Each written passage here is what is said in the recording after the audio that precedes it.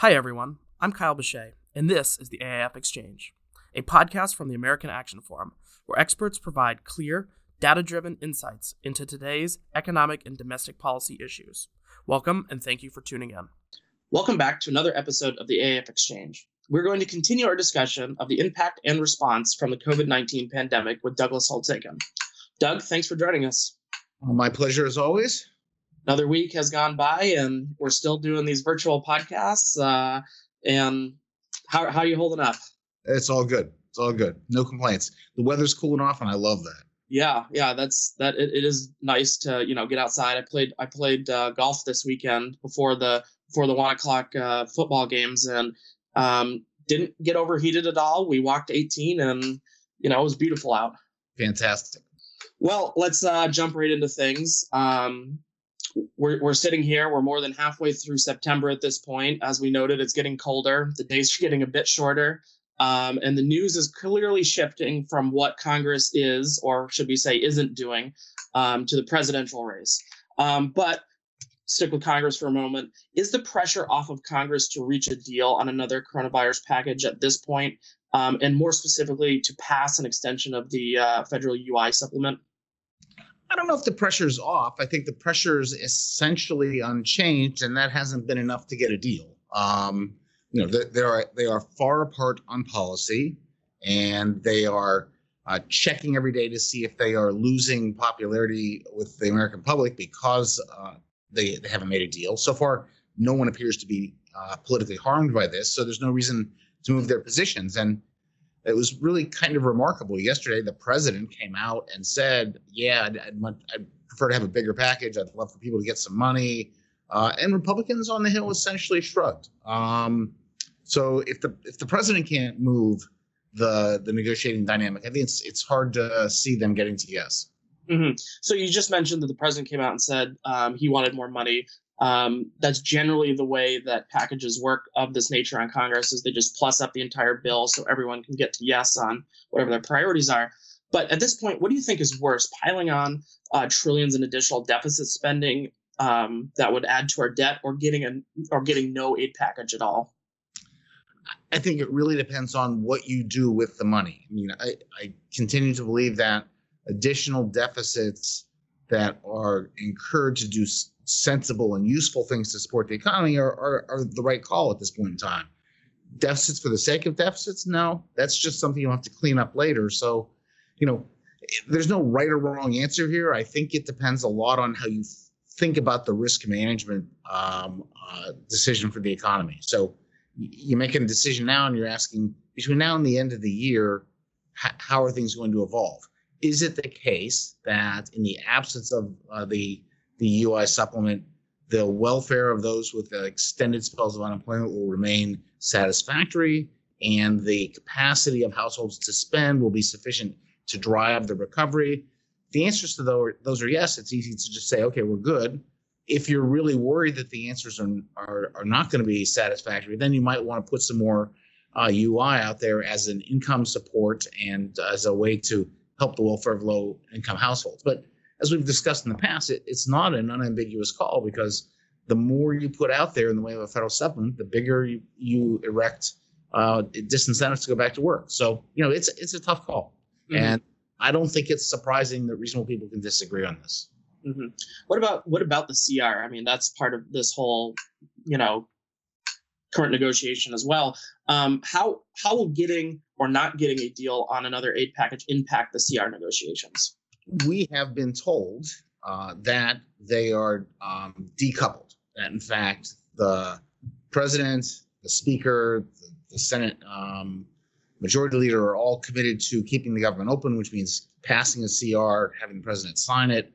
If it turned out to be the case, they could get to yes on some COVID-related pieces like the state local funding or the federal UI benefit. They would be added onto the CR. So that's been the stated position. Now, we haven't got a CR yet, so until that happens, you have to wonder. And there's a long tradition of brinksmanship in Congress and in these CR negotiations. So I'd say it's too early to really declare victory on the CR front.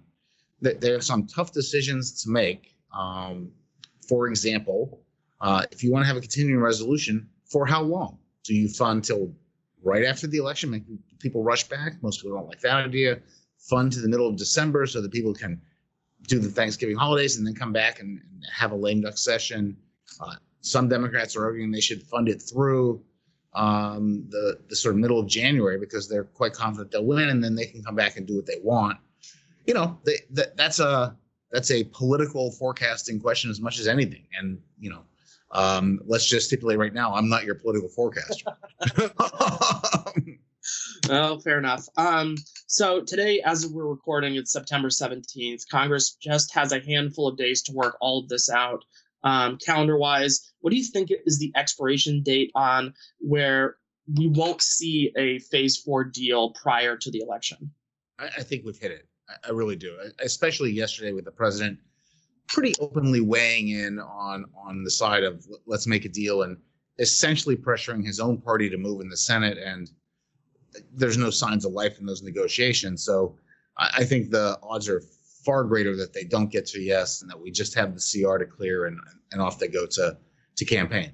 I think that's especially true on the Republican side, where at least given my casual, and I emphasize casual, following of some of these Senate races, there are Republicans in danger of losing seats that Republicans want, and but those races are closing, and they would like to get back to campaigning and see if they can't further close or get leads in those races. So I think there's more pressure to get out of town on the Republican side.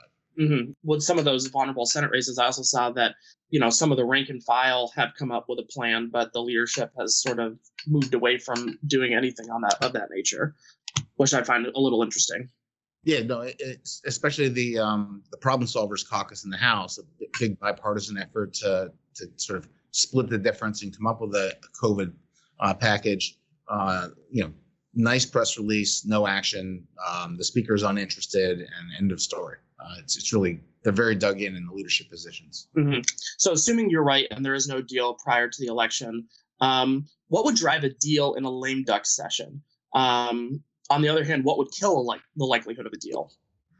Oh, it's going to depend so much on the outcome of the election. Not just who is elected president, but what happens to control the Senate. I'm going to assume that Democrats retain control of the House. It would be a shocking upset if they don't. We will see.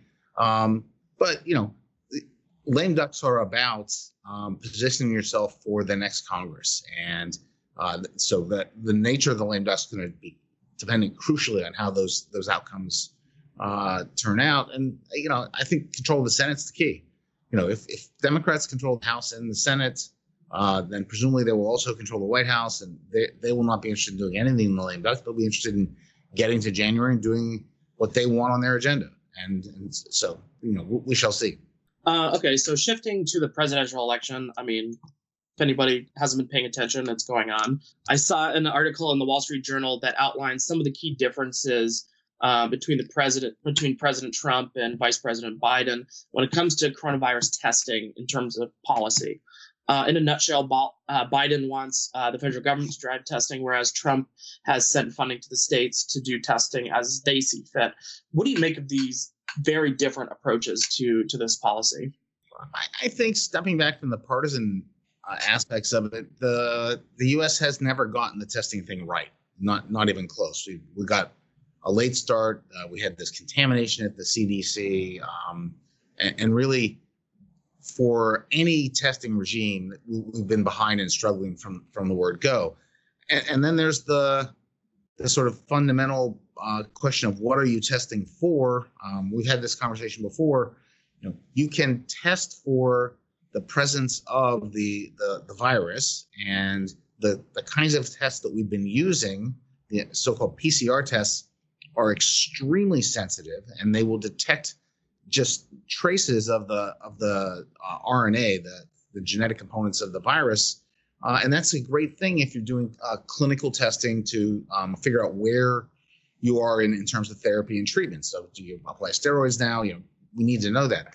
On the other hand, when people are contagious, they are spewing RNA, millions per second, and even very crude tests can pick that up. And so we have to decide, do we want to test for contagion? Is that person contagious? And if they are, they should stay home. Or do we want to test for clinical reasons? And you don't really have to choose. You just have to figure out where to deploy them.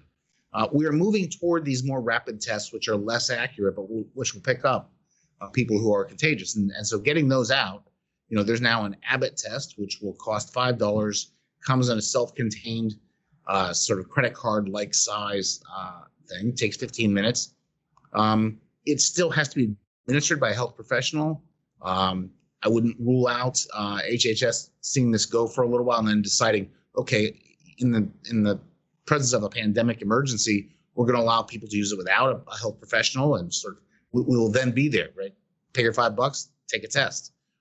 So we're moving that way, and so now, if you think about it, you could have the states easily take federal funding and deploy the mixture of tests that they need for their conditions pretty sensibly. Now, is that a state-driven approach or is that a federal approach? Mm-hmm.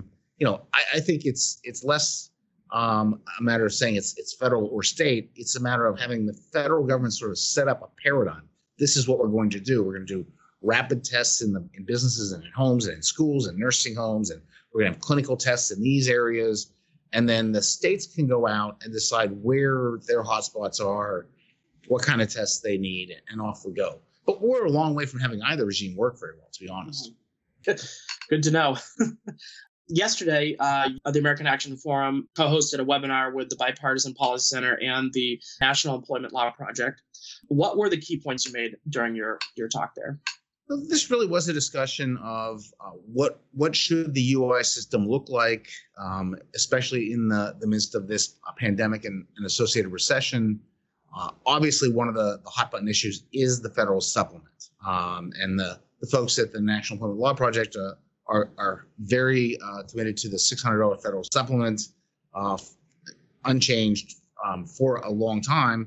I'm less convinced that's a good idea, and so my points were, let's be honest about the fact that it's a disincentive to getting people hired. That disincentive is both, if I'm making more on UI, I might not want to go back to work. It's also true that if you're an employer and people are making more on UI, you might have to raise your wages in the midst of a recession to hold on to the workers you have, and that's an impediment to hiring. Either way, the same dynamic is in place. So as we go forward and we more and more rely on the private sector to generate income for people, and it's important to remember that is happening. If you look at the August employment report, the growth in payrolls, so you think of people, their hours, and their wages, all three can be growing. The cumulative impact was payrolls were growing at an annual rate of 20% in August. That's really fast. That's a lot of income being generated in the private sector. That's what you want. So if that's happening, you want that to be the way people get income, not a federal program. So let's bring the 600 down some. Acknowledge that it's an emergency provision. So specifically say it will go away. We want to plan for it to go away. And so that means a phase out, in my view. Then you just have to figure out where you're going to start. And to me, the work we have done at AAF on either the work disincentives or how much do you have to give minimum wage workers to make sure they're not in poverty, it says you start at somewhere like $300 or $400 dollars a week, not 600. So we're a little at half or a little more than that as a starting point. And then it phases out over the rest of the year. That to me seems like the right middle ground. That is also right in the middle of where they politically are. And so if they could get to a deal, that seems like the right deal. Mm-hmm. We've done many of these podcasts, so forgive my memory if I'm remembering this wrong, but there was an idea that came up in yesterday's event. I watched it, indexing the unemployment supplement to the unemployment when a pandemic unemployment rate when a pandemic is happening. What do you make of that idea? This is an idea that's been around for a long time, and the notion goes like this: if we're setting an unemployment insurance benefit in general, it's a sort of conceptual matter. How should we think about it? Well, it is income support for people while they are unemployed, and that allows them the ability to look for a good employment match, something that matches my skills I'm interested in, something where the employer wants me. We can take the time to find that match, which sometimes takes a while, and still have a standard of living that's acceptable. If the unemployment rate is higher, it's probably going to be harder to find that match because it means employers aren't hiring as much and or there's more competition for that match. So at higher unemployment rates, you might need a more generous benefit to allow people to search longer. At lower unemployment rates, the reverse is true, and you can have a lower benefit. And so the idea of indexing says that higher unemployment, lower unemployment tells you something about the conditions in the labor market, and that gives you a benefit. The problem with that is getting it right. And the way it can go wrong is, suppose you set the federal supplemental benefit at $1,200 a week. So let's not even mess with $600. Suppose we went twice that. Well, that would be so generous that everybody would be better off not going back to work, and the unemployment rate would be very high and stay very high. And the dynamic would be the reverse. The benefit would be causing the unemployment rate, not vice versa. And that's the thing you have to somehow get right if you're going to use that scheme. I'm unconvinced that we know enough about pandemic recessions. This is our first. The nature of the labor market in pandemic recessions. This is our first. And federal supplements. This is our second. We had a $25 win back in the Great Recession to really put a scheme like that in place. And so I'm skeptical in practice, although I understand the theory. The other discussion I heard you guys talking yesterday about was how this is administered policy-wise. What is that about? You learn a lot when you do events. I always learn more from events than people learn from me, which is, sort of really unfair trade in some sense. And so, the National Employment Law Project has spent a lot of time on UI systems and has been doing this for years. And so they know a lot about administrative failures. Why is it that people can't get signed up for UI? Why is it that benefits don't get delivered on time? What's going wrong in terms of processing or just the computer infrastructure? And I think it's safe to say we have learned that our UI systems are not robust enough to handle the situations we're in. Differs by state. These are state level programs. But I don't think any state stands out as having been ready for this kind of an event. And it's given everyone, I think, a little bit of pause.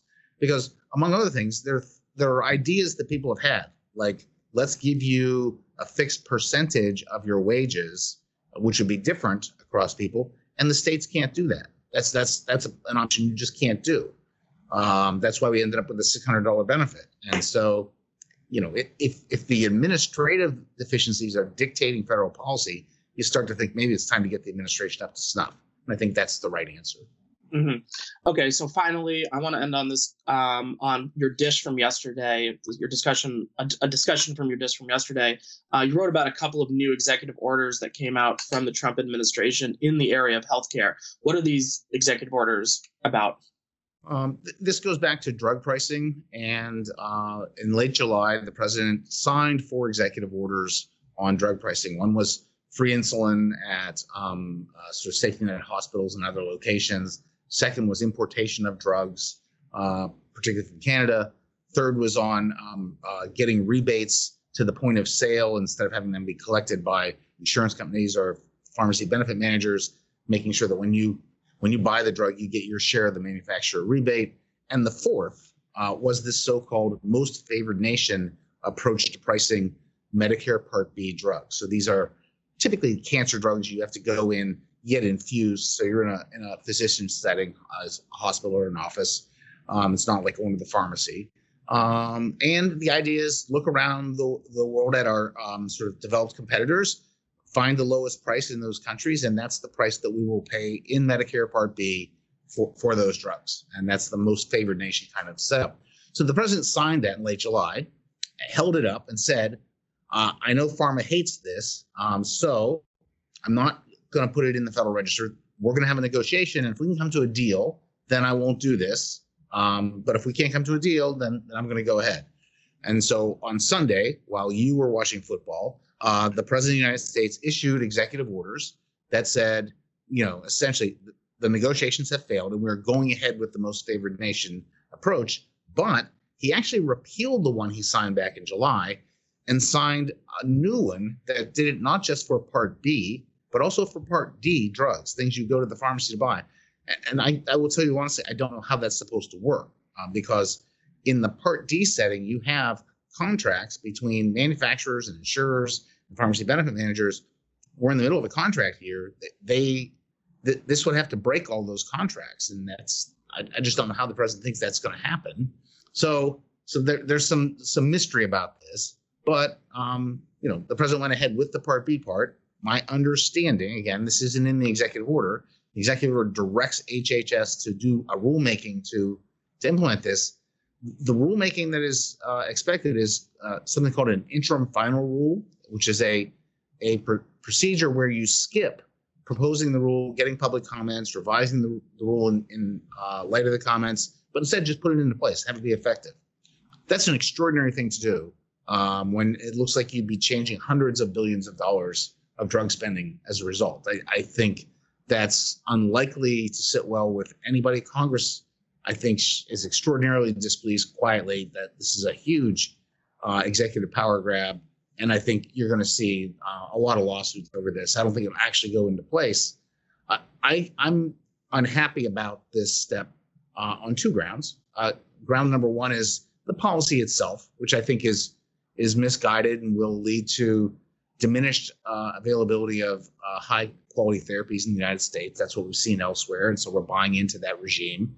And also the fact that it gives the Democrats ammunition for some of their legislation, which contains similar provisions. And to me, for them to be able to stand up and say, well, look, a Republican president proposed this, we should pass it, is not a particularly appealing soundbite. And so, it was nice that you called my dish a discussion. It was really just a therapeutic rant about what a bad idea this is, because it's a really bad idea.